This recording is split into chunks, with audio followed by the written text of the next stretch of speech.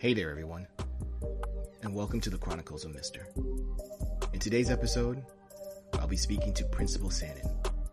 In this episode, we talk about compensation, salary, and how to negotiate. This is a dope conversation that, frankly, I wish I had heard when I first started teaching. Knowing your worth is one thing, but knowing how to advocate for yourself is another. I normally would break this conversation into at least 2 parts. However, I've received feedback that as the year comes to an end in conversations regarding contracts and compensation, that this is a conversation that some of y'all are going to want uninterrupted. So here it is in its entirety. As always, thank you for your support. I greatly appreciate it. I also appreciate those of you who have left a review on Apple Podcasts, even of just a few words. If you haven't, I would ask you to please pause, head over to Apple Podcasts, and leave a review with just a few words of how much you appreciate this podcast.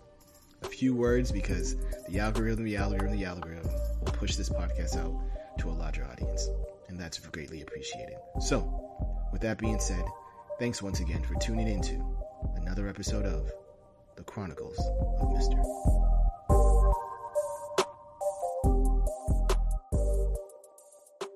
Welcome to another episode of the Chronicles of Mr. I'm Mr. Pierre, and we are once again joined by Principal Sanon, Sanon. Thank you very much for coming through again. No worries. I'm always happy to have a conversation with you. Awesome. And today we're going to talk about that dollar, in particular compensation, salary, and negotiations and all that good stuff.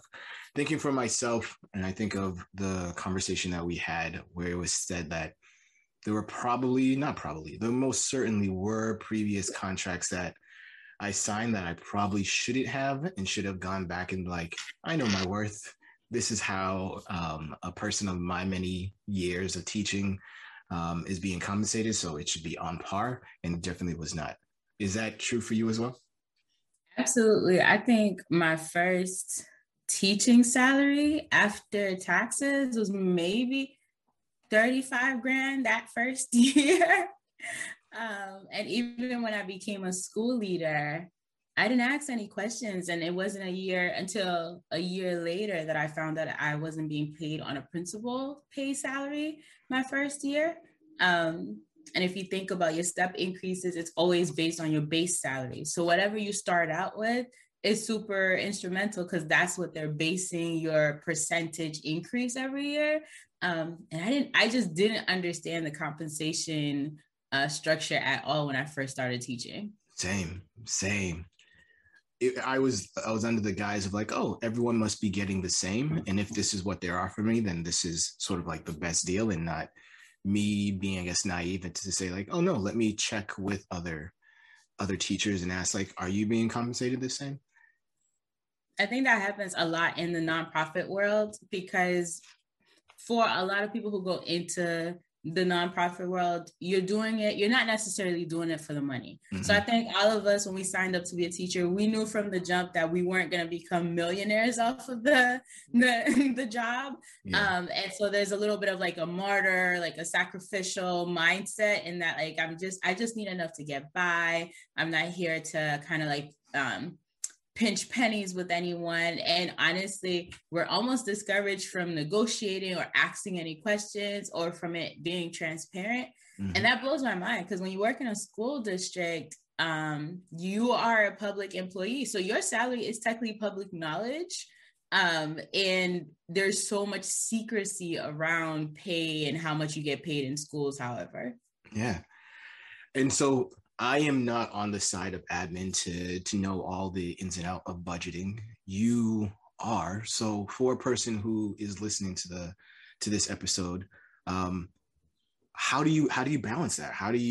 Because I'm sure there's someone who's going to say to you oh, word? In that case, let me go to Principal Sanon and be yo, can I get 25 more K? Does it work like that? It doesn't work like that. I'm a little bit of a nerd, so I'm going to give you just a little bit more context. So to tell you how schools get their money, yep. And then we'll get to the reality of your salary. So big picture, most districts have a per pupil amount. So if you think about it, every kid who sits in your classroom represents a dollar sign. Mm-hmm. And so the way I think about it, for instance, let's say my jurisdiction has set $15,000 as the pay per pupil amount for the year. So that means for every child who's in my school, I get $15,000.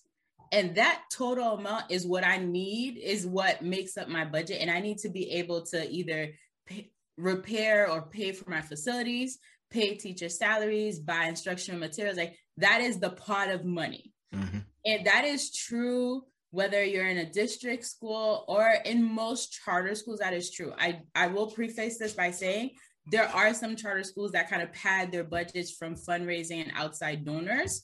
But for the most part, most charters try to stick to the per pupil set by the district. Got it. Now, if you're in a private school, it's a completely different structure, okay? I say that to say sometimes you'll hear in the news a city does budget cuts, and those budget cuts extend to the schools. So on a very basic level, if you're in a city and you're watching the news and they're saying there's going to be budget cuts, think that it is affecting your school, and that may not be the year where you're going to get the bestest result in negotiating. Mm-hmm, mm-hmm. Now, taking it one step closer to like you and I, right? Like, so we each get a salary.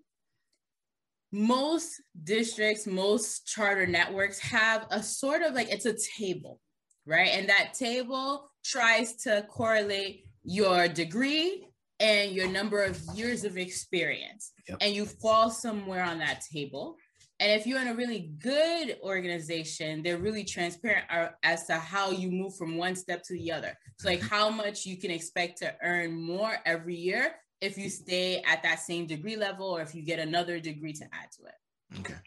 So at the very minimum, you got to ask yourself when you're being offered a contract, you can simply just say, can I see your pay scale or your step scale or your teacher salary scale? If you're in a public school, you can Google it. Your teacher union has already negotiated that for you. So you can literally put your district name, teacher pay scale, and it should pop up a table on Google. Mm-hmm. Now, so we're like, okay, we know where we land. Let's say you have a bachelor's and you have 4 years of teaching experience. Ideally, there's a number.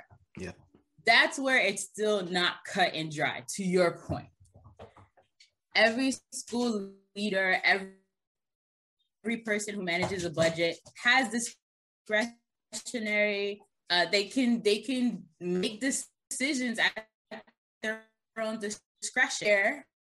Being a person in a content area is really helpful, and you should leverage those to your benefit. So for example, I know you to recruit teachers for it because there's so many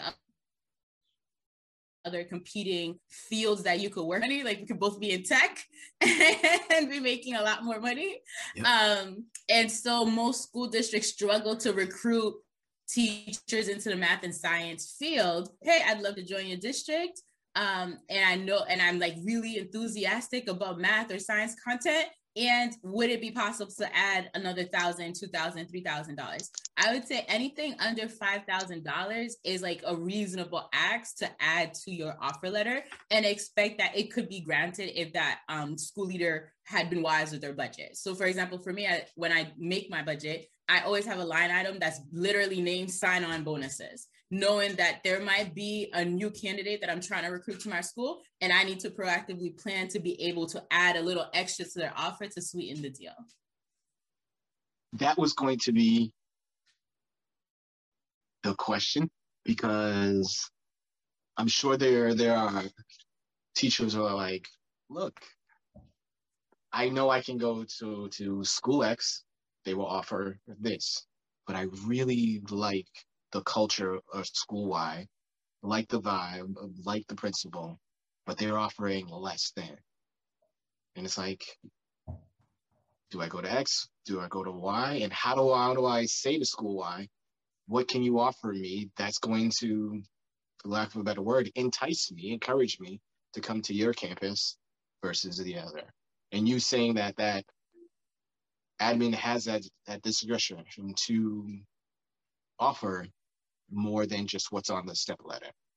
Yeah, I think so. Let me take a bigger step back, right? So before you go into a negotiation with the school, you need to do a little bit of a self-analysis for yourself and determine what's important to you in a school community and what are things that you're willing to compromise on. So for example, are you someone who has a family and you need to be home by a certain time? So that's something that's non-negotiable. And so that you need to put that high on your list. Are you someone who has a bachelor's, but maybe depending on your role, depending on your personal goals, you might want to be pursuing either a master's or a certification or a license. Would you like your district to be able to support you with that? So if that's the case, you should put that on your list of things that you want to use as a negotiation tactic. Are you someone, and this gets a little bit more in the nitty gritty, how important is it to you that the entire school community be a certain way versus are you okay maintaining a certain culture and community in your one classroom and you're okay that whatever is happening outside of the door is happening? So I don't know if that point makes sense, but for some people, they're okay if not every school is going to have, like, I'll speak to a charter world. Not every school is going to have a really tight culture where, like, you know, there are school-wide expectations. And for the most part, students are abiding by it. And most teachers are bought into that. Some people really need that to thrive. Like, that's really important to them, the stability and structure of the entire school. Some people are like, listen, I have the skill set to build that within my own classroom. And so it's less important to me at this point in my career or just personality wise that there's a school-wide structure. So therefore, for you, as you're looking at different schools, that may be something that you're willing to compromise on. Once you figure it out, what are your non-negotiables and the things that you're willing to compromise? Now you're ready to enter into a conversation. So let's say to your earlier example, school, you really want to go to school X because you like really enjoy their culture and they're vibing with you, but school Y is offering you more money. Is the difference between school X and school Y and the amount of money, that monetary difference, is it equivalent to the other things that you're taking off the table? Yeah. And if it is, then it might be okay that you make a certain choice. But if it isn't, you now have to ask yourself, what is it that I can ask one school to offer me that may not be monetary, right? So for example, tuition reimbursement might not come out of your individual school budget. It might be a district initiative that they have a partnership with your local state school. And so every teacher can go there for free or 75% off, right? Yeah. That might be enticing to you or necessary to you. Like I know for a lot of states, if you're a SPED teacher, you need to have your license. Mm-hmm. And so having tuition reimbursement is something that's really helpful. On the flip side, you might really love a school, but it ends at 4:30 and you have to pick up your kids at 3:00. Now you may ask yourself, is that a non-negotiable? What I would say is you go to that other school and say like, hey, do you have a flexible work schedule? Is there a way that I can leave an hour early and either not get penalized or I get like a certain percentage off of my paycheck? And then you look to see what they say. And for example, at my school, if it's less than 2 hours, it's considered flexible and you won't get an impact on your pay. Again, that decision to grant that flexible schedule is up to your head of school, right? Right. I try to tell people the number game isn't the end game. It's the total package. Right. Also, we're both getting older. Benefit packages. I'm a woman. I have had to learn to ask, what does family time off look like? Mm-hmm. I've worked at some districts where you get 12 weeks fully paid. I've also worked at other districts where you get 8 weeks, no pay. And so if you're someone of the age where you're planning for a family or you're currently planning to get pregnant, or even if you're a male, if your partner is pregnant and you want to take time off, it's worth asking, what is your time off policy? For me, I have older parents. And so wondering if there is like family leave policies where if my parents get a little bit sick or if they need my attention, will that, we already have so few personal days, will I have to cash out all of my payday, my personal days, to be able to be present for my family? So those are the things that aren't monetary, but you want to be asking about, so that you have a really good picture, right? Like I remember one contract I signed for a year where I had a really great base salary, but my benefits that year were horrendous. Like it was the first time I paid out of pocket for like a routine doctor's visit. And I got a bill at home, and it was like 20% of the of it. And I didn't even ask when I had signed the contract. Like I assumed that I would have similar benefits as my previous district. So things like that are really important. On the other end of the spectrum, going back to family planning, I worked for a school district that offered fertility treatment reimbursement, which is a big deal because fertility treatments are really expensive. And so like that was like a unique standout feature for that district, to be able to recognize that the majority of its workforce were women. And fertility treatments affect many women, a much higher rate of women nowadays. And so like things like that, like that's the piece where I'm like, you have to do a self-analysis and see like, what is it that your life currently needs to be able to make the work sustainable and enjoyable? Now, who is the person that sort of has that information? Because there are always going to be gatekeepers, people who know and who don't freely dispose of that information. And some of that falls on us to be able to research it. But if you don't know what you don't know, it's really difficult to make those moves. And like Google being Google is like, yeah, Google will give you this myriad of options, but that doesn't really help you for your situation. So like, how would you advise a person, or what advice would you give to a person who is in that category of like, look, the end of the school year is coming, contracts are going to be coming soon, and those decisions of do I sign and come back, or do I go to a different one? What advice would you give to a person who's listening?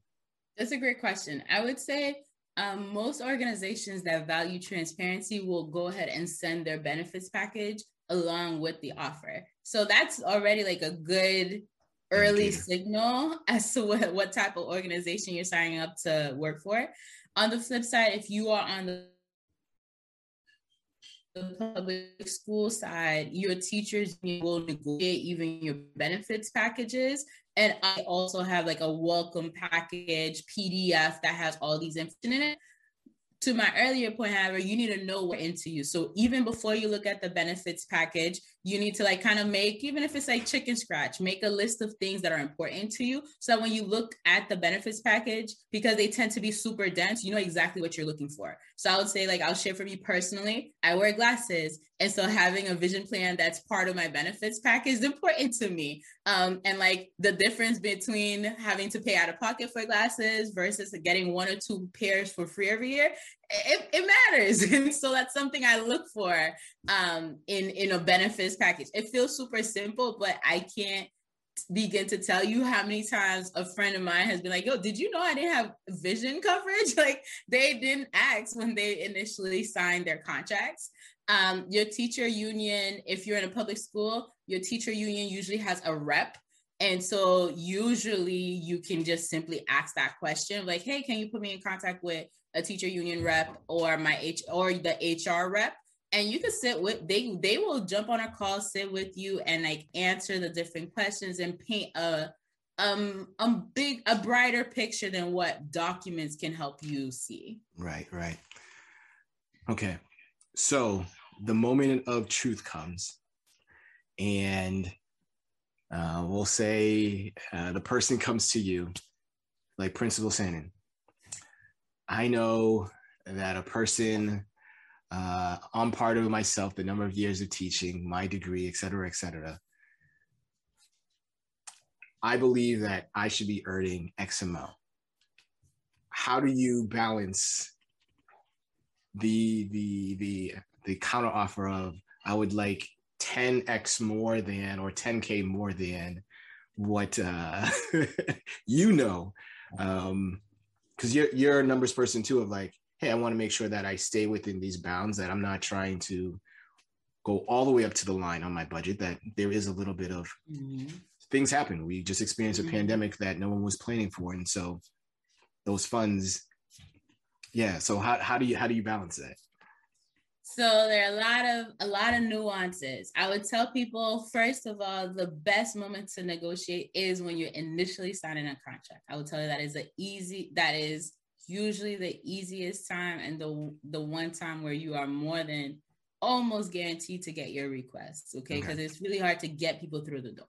Now, there's the other case where you're now through the door, you've put in a few years out of school, and now you're like looking at your contract, and to your point, you're like, hey, I think I should make a little bit more. I would like to be able to make a little bit more. Inflation is a thing. The housing market is a thing. Life has gotten a little more expensive. And so at that point, you're like, I'm going to go advocate for myself and see what could get done. You should do that. I encourage my staff to do that. I purposely tell them to do that. And you got to be ready when you enter negotiation. It's a little bit of a battle. So you got to be ready with your battle. The very first thing that I tell people, and the very first thing I look at, and this is going to come across harsh, are you actually worth it? And you got to be real with yourself. Like, are you worth it? Are you running a tight class? Are you showing improvement in student achievement data? How diligently are you responding to your school-wide responsibilities, deliverables, responding to parent needs? Am I fielding complaints from families about you, or are you the type of teacher that parents come in and request you for their child, right? Those matter, right? Like your unofficial, I'm not even saying your official evaluation. It's the unofficial evaluation, right? Like your social capital in the school. When you think about, if I lose this teacher, my school community will experience a gaping hole. The more you're able to like be that, the more you have leverage to negotiate. Okay. Does that make sense? That makes a whole lot of sense. And to crystallize it for anyone who's listening, what I'm hearing you say is those official observations are important. They're good. However, the unofficial of, if you were to be subtracted from the equation, from the school community, would your absence be so noticeable that the principal and admin would have to say, no, we cannot lose this person? Yes. Okay. And that's the first step that takes a little bit of humble pie. Because you may be on you may be on the road to being that, but you may not yet be there. Yeah. And it's okay to tell yourself, you know what, I need to really invest in another year or two in either learning my content deeper, being able to build relationship with students, be able to build a culture, being able to build good relationship with parents and with my colleagues. All of those factors are important. And oftentimes we get really kind of really focused on like one aspect of the work, and understanding that you are a whole body person that's contributing to a whole community. Yeah. And so your value in the community comes into play. So now let's say, so there's two pathways. Either you're there and you're like, I know, not out of being overly cocky, but I know with confidence. I have heard it. I can tangibly point to evidence that shows that my value is important in this community. So that's one pathway. There's another pathway. You're like, actually, I thought I was there. I looked around. I'm like, actually, I need to do some more work. So put your head down and do a little bit more work. But if you're on that first pathway, you're like, I put in the time, I built the social capital, and I am like an indispensable part of this community. Now you have to get to the table and figure out what it is that you're actually negotiating for. What's your evidence, right? So do you have a comparable data point to share with your school leader and say, hey, if I went to this other district, they would be willing to pay me X, Y, or Z. There's a caveat there. You need to actually be comparing apples to apples and not apples to oranges. And what I mean is, traditionally, a private school will always pay less than a charter school.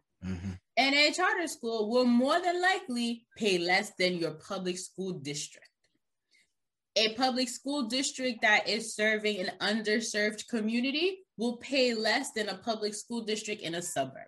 So you got to be comparing apples to apples. I can't be in an inner city public school and comparing my pay salary to that of a really affluent suburb. They're never going to compare, because we know taxes, we know all the fundings that go into school will differ based on the communities. And that's actually not a negotiation tactic. Your school leader will look at you and like, hey, the per student spending in that city is remarkably less than our per student spending. So first figure out your comparison point. Then figure out your like evidence that shows that you are an indispensable part of the community, right? Do you have test scores? Do you have, sometimes it's just like cards that you've collected from families that have shown that they value you. The little cards that the kids write you at the end of the year, that's survey data. You don't know it, but it is. Yeah. And once you've collected your data, the other thing you need to do is going back to that self-analysis point. What is the thing that's non-monetary that you would also be willing to compromise with? So maybe, for example, they can't add 10 grand to your salary, but can they pay for you to go to this really exciting math conference out in Nebraska and pay for your room and board and food? If the answer is yes, the value of that conference could be worth a little bit more and you're not coming out of pocket. Right. Maybe as a teacher, you're really excited for PBL and you want to implement some problem-based learning in your classroom, which would require you to buy more curriculum.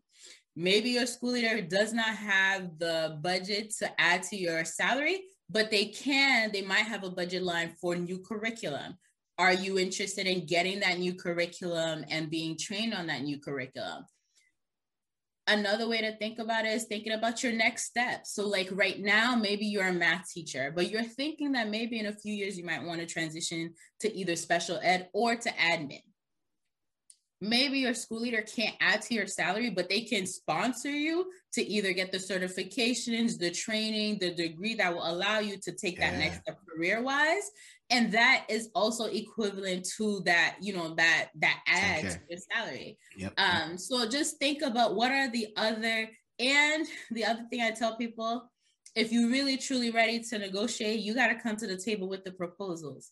Your school leader is balancing 50, 70, 100, whatever number of staff members are in your building, vision requests from that many number of staff members. Yep. So the more robust of a proposal avenues, the more likely you'll be in it, right? I love when people come to me and they're like, here's plan A, plan B, plan C, plan D, and some asterisks, just in case none of those other plans work. Here's like a little razzle dazzle you can add to my salary that I love it, right? And then I tell people all the time, you could do all of that work and your school leader might still come to you and say, hey, I can't add to your salary this year. How will you manage that? Yeah. That's really critical, because going back to the social capital that you have, how you manage that and maneuver around that situation may impact how that person reacts to you in the future too. So sometimes there's a timing piece. I will tell people, sometimes my teachers, I have to write my budget, right? Then I have to submit it to my network. My network has to submit it to the board, and then the board has to approve it. Sometimes you just come into me and it's too late in the game. Mm-hmm. It's like, actually, the budget has already gone and went, and I can't make large scale adjustments to it in the way that you're asking me to. However, I might be thinking about you. I might remember you the next year when I'm creating my next budget. But if after you negotiate and I come and I tell you the professional way, like I'm not hiding, it isn't kind of funky, I'm being straight up with you, like, hey, I can't do it. If you are able to take that and like not become a negative sore in the community, I'm very much more likely to remember you the next go around. But if you make a huge stink about it, that like closes the door. And that might not be professional, but sometimes people realize you're working with another human being who's also doing a job. And so you sometimes have to, I remember someone telling me, you got to put into, how did they say? It's kind of like you're putting in like a couple of gold coins into every person's reserve, right? Yep. So I might not be able to get an immediate return on my investment this go around, but I put a gold coin in there for tomorrow. Mm-hmm. Your reaction, that's important. That's that gold coin that you're putting in for tomorrow. And going in a different direction, if the things that you were negotiating were actually truly not a negotiation and really critical to your survival as a human being, then you got to be willing to cut your losses. So like your school leader is not responsible for knowing your personal bill amounts and how much you're paying per month for rent. That is on you. And so if you went to the table, if you went at home, you did your little scratch math and you figured out, actually, I'm not making enough to survive. That's not a negotiation. That's the end of the story. Yeah. You now have to pivot and be willing to pivot to elsewhere, or think about what you need to do in addition, whether it's, cutting back on your expenses. But and I think sometimes people come at their school leader from a space of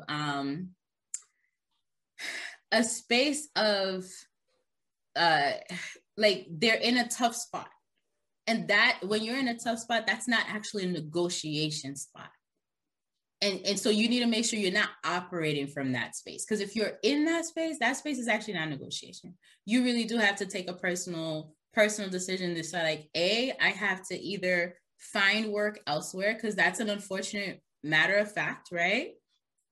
B, I have to content myself with this work, and maybe I have to decide that over the summer I won't take the 3 months off, or maybe I have to have a job that supplements it, which is unfortunate. It breaks my heart that that's the state of education, where some of us aren't making enough actually based on the city that we work in, right? But it's a reality.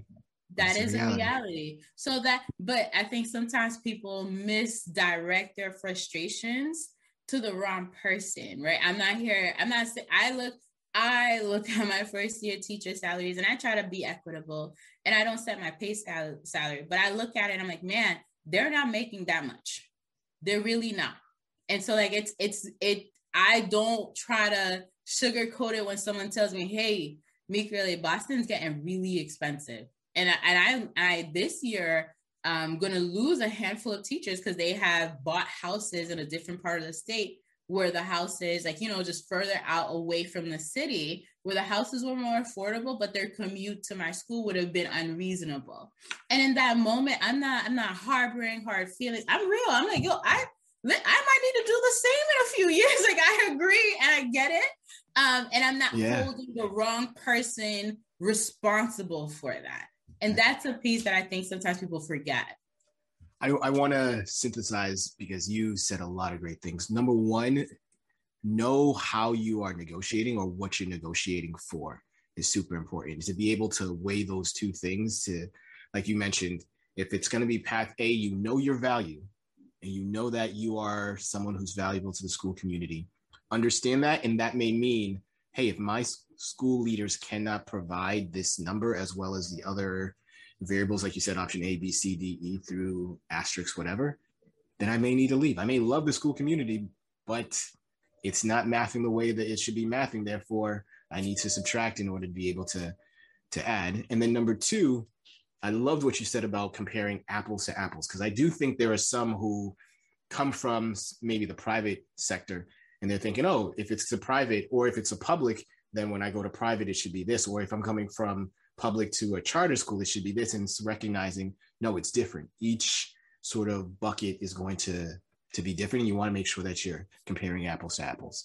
And then finally, the hard truth is sometimes you may ask for all the asks and the answer is just going to be no. And if you understand that, and if you know that going in, you should have the mindset like, this may not end the way that I want it to. And if it doesn't, let me end it in a way that is amicable, because the way you do treat people will come back. Because maybe it doesn't happen this year. Maybe you leave and then in a year or two, you get a phone call saying, hey, we couldn't do it last year. You left us. Would you be willing to come back? Because I've known teachers who have left schools, gone to other places for a year or two, gotten that phone call of like, we couldn't do it then. We can't do it now. Would you be willing to come back? And then be like, yeah, and because they ended it on such a amicable way, there was no sourness to it. They were able to do that. So yeah, keep that in mind. You're still going to need, I think people sometimes are a little short-sighted. You're still going to need a reference from your school that you're leaving. Yeah. And I can't begin to tell you the number of times I get reference requests. I get so many.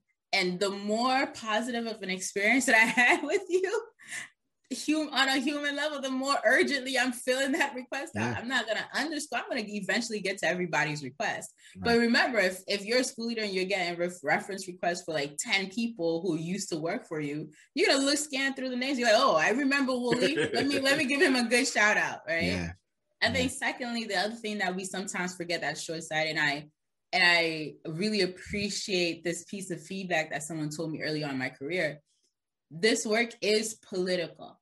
If for as long as you stay in education, especially if you stay in the same area, same region, same sector, you will circle back and meet similar people over the course of your career. You want to make sure you're not burning bridges early on in your career. And sometimes people harbor grudges. So how you treated them, when you were trying to get that, $5,000 in that third year of teaching, fast forward a few years and you're now looking to be a vice principal in a public school district. And that person that you kind of like took your anger out is the principal who's the gatekeeper and could decide like, yes, I'm going to pick you to be my next vice principal, or I'm going to pick this other person. It is, unfortunately, I tell people this all the time. If you plan on staying in education for a really long time and you plan on staying in the same area or in the same kind of like sector, it is politics. We are not in high school, but sometimes it is kind of like high school. Sometimes it does matter who you know and how you treated them. And a good word about you goes a really long way. And so that piece is something to remember of like, how do you leave every interaction graciously? How do you leave every school community graciously? I remind, especially our younger teachers, but I've had experienced teachers do this, like they get frustrated about something and they're willing to leave mid-year. I'm like, that looks terrible. Because if at the end of the day, you're here for the children, unless you're like, your health is impeded, you should try to leave the community that you're in graciously in a way that still puts the focus on the children and not just on you and your needs. Haven't had spent a time when the internet wasn't what it is now, where you could do foolish things as a young person and it not be permanent for all time. And it was just left to the memory of just a handful of people, like Wooly back in 83, whoo, or Wooly back in 93, whoo. Whereas now, to say Wooly back in 2003, like, oh, I got the tweets, I got the emails, I got the this and the that. I would say, even if you're not going to stay in education in your area, because I've met people now that I'm on the West Coast, I've been growing up on the East Coast, where I'm like, oh, do you know so-and-so? Like, yeah, I went to school with so-and-so. We used to work. And I'm like, it really is 6 degrees for everyone. It used to be 6 degrees just with Kevin Bacon. It's 6 degrees with everybody. The internet has made it so that even if I don't know you personally one-on-one, it's very likely I have worked with or interacted with someone either in person, real life, or through these interwebs that knows something about me, who knows somebody, who knows somebody, who knows somebody. So I would even say, look, that golden rule, let it be the thing that guides you. Like, I may not be happy with how you're treating me, but I am not then going to reciprocate that vitriol that you are throwing at me right back at you. I'm going to wax on, wax off, so that when I leave this space, the people who are present, even if it's 1 or 2 people, like, nah, Wooly's not like that. So if someone is saying that about Wooly, there's got to be some more to this story than what's being said, so that when that VP, like you were saying, that AP assistant principal position comes up and I go to interview, like, oh, I've heard about you. And I'm like, really? Who told you about me? And it's like, all right, I now have an idea of how the narrative is. Have you spoken to so-and-so and so-and-so? Like, oh, yeah, I know them too. And so there's a much fuller picture of who you are in your history. And like you spoke about, it being a little bit like high school of knowing the politics of it all and being cognizant of that's just the reality of it. I have seen, go ahead. No, go ahead. I have seen people's resumes been passed over just because somebody in that room had a negative interaction with that person, and it had nothing to do with their effectiveness as a person, as a professional. It all came down to like how they had handled a situation. And I've seen the inverse, right? Like I can speak personally. I applied to a role, the role I'm in currently, and they always ask for like 2 or 3 references. I put down 2 or 3 references. It just happened that my most recent manager wasn't on that list, because my most recent manager had only been managing me for about 6 months at the time that I had left that previous role. So I was like, oh, we didn't create a deep bond. There was no hard feelings. I was really transparent about my departure. But I didn't make the effort to be like, oh, I'm gonna put him down as a reference, because I was like, I had other people who had managed me for like 2, 3, 4 years. Mm-hmm. The hiring manager for my current role happened to like went out to a dinner that my previous manager was also invited to. They didn't really even know each other. They're at a dinner that's like, through some professional connections. So they get to talking, they're having casual conversation. And she shares with him like, hey, I'm currently hiring for this role. I just interviewed a candidate that I'm really excited about. It looks like she worked at your organization. Do you happen to know so-and-so? And he was like, yeah, she was awesome. She exited before I had a chance to, really get to know her. Meanwhile, like my actual lived experience with that man wasn't that. It felt like we hadn't created a deep connection. And so I had no reason to believe that if given the chance, he would be speaking, praises of me. Right. And then my hiring manager, like after she had hired me months later, she was like, hey, so do you know so-and-so? I was like, yeah, he was my manager for like 6 months. She was like, oh yeah, he was the one that kind of closed the deal. Like he like spoke about you at a dinner. And I was like, man, it kind of blew my mind, because she actually, I don't even know if she actually went and like called my actual references, because the value of his word was just so like it had such a heavy weight for her that she was like, oh, I'm willing to go off of that, right? Yeah. Similarly, now that I've been a head of school for so long, I'm in circles with enough heads of schools in the Boston area where I'm like, more than likely that if you worked at a school where I know at least one person, before I even engage with you like officially, I'm just sending a quick text. Hey, do you know so-and-so? What's give me the lowdown. And depending on what that person said, and it is unfortunate, because I also want to acknowledge that we're imperfect human beings. Interactions are colored by context and background. And so there are times where someone, because I've also seen the inverse where someone was hired and a person knew somebody, and that person kind of gave like a little bit of a negative reference. And in that moment, I was like, you know what? The ball is too far down the hill. Let's give this person space to prove themselves. And they ended up being a wonderful hire, right? And so in that moment, I want to acknowledge that your experience is colored by a lot of context that you're not going to get in a casual conversation. However, that word of mouth, it's powerful. And to your point about the world that we live in, as much as we're in a social media world, we're in a word of mouth world. Your reputation will like supersede you. So be mindful of that. Yeah. And I would say because of the work that we do, we're like any other job, quality people are sought after. Yes. And you can have all the qualifications. However, that human interaction, that human component, because kids are going to be kids. They will be the middle schoolers. They will be the elementary schoolers. They will be the high school. And from year to year, the things will change. However, if you got solid adults in the building, it makes your job, and I'm sure you can attest to this now that you're an admin, so much more pleasant. Because when there is an issue, or when that issue arises, because you know they're going to arise, you're like, no, I know so-and-so's got my back, so-and-so's got my back, so-and-so all hands on deck. When I call it, it's not going to be too much rationale that I have to provide to get everyone to buy in, because they've seen and they know, like, hey, if Mickey has said this, there's rationale behind it, and if she can give it to me, she will. If she hasn't given it to me yet, I know that she will too. So yeah, all of that is super, super important. So I'm thinking to anyone who's listening, just that final gem, if you will, of mine those relationships and keep them as positive as you can, because they will and they do mean so much. Absolutely, 1000%. And I think it's a shift in mindset. You can go into the work saying, I'm just here for the kids, I'm just here to do the work, but we're no longer in one room schoolhouses anymore.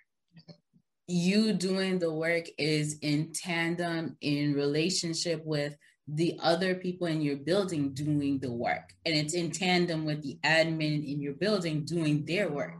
So the more you're able to build those relationships, the more you're able to kind of just make sure that you are that dependable team player, like you named. Going back to our earlier point about compensation, the more your value in the community will increase, the more you'll be able to negotiate when needed. And even if you leave, the more you'll be able to have evidence to take with you to a new community to prove your worth as you're proving yourself in that interview process. All of that, like the way, to your point, the way you react to a last minute switch on a random Thursday will and could have impacts on that next job offer you get offered down the road by the school leader who happened to have gone to lunch with your current school leader, right? Like, so it is, right. We're in an ecosystem. There's an interplay with all of the things. So just keep that in mind. And it's hard. Money is emotional, is an emotional conversation. First of all, we're not in a space where we talk openly about money. We're not in a space where we talk openly about our finances and the different financial backgrounds that we come from, right? Some of us are coming from families that have inheritances and like are passing down generational wealth. And so maybe that offer letter is not holding that much weight to us, right? Like to live on $30,000 because I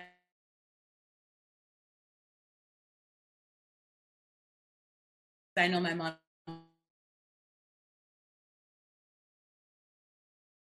that's $2 and my next check drops, right? And not only can I not ask my parents to supplement money, they might be asking me to supplement their income, right? Right. Those different financial outlooks makes the conversation around money within one community really complicated and complex. So what I try to tell people is be open with what you need, but try to neutralize the emotions behind it, because the emotions tagged to it, it's personal to your situation, but it actually can't impact how a school leader makes the financial decisions in a larger school system, right? So I could be a school leader, and of course, I'm looking at you like a fresh generation. I want to give you the best, sweetest deal ever. And I might not be able to do that, or I might not be able to do it in an equitable way or in a transparent way, because I also have to keep in mind that you're in a community. So if somebody else finds out that I sweeten your deal, could I potentially offer, like, could I justify why I offered you the deal and not them? Right? There's so many questions that your leader is asking behind the scenes. So like, be ready to negotiate, be ready to advocate for yourself, but be also ready to acknowledge the emotions that are driving it are your own, and you are the one responsible for that. Yeah. Well said. Well said. And with that being said, I think that wraps up this particular moment or time that we are spending together, because I think just keeping those few gems in mind of like, hey, make sure you're comparing apples to apples. Make sure that you are ready for the answer of no. And if that is the case, what does that mean? Are you willing to stay? Are you willing to go? And then finally, whatever the response is, just be mindful of how you then respond to that response, because relationships matter. It all comes down to how we react to how someone says something.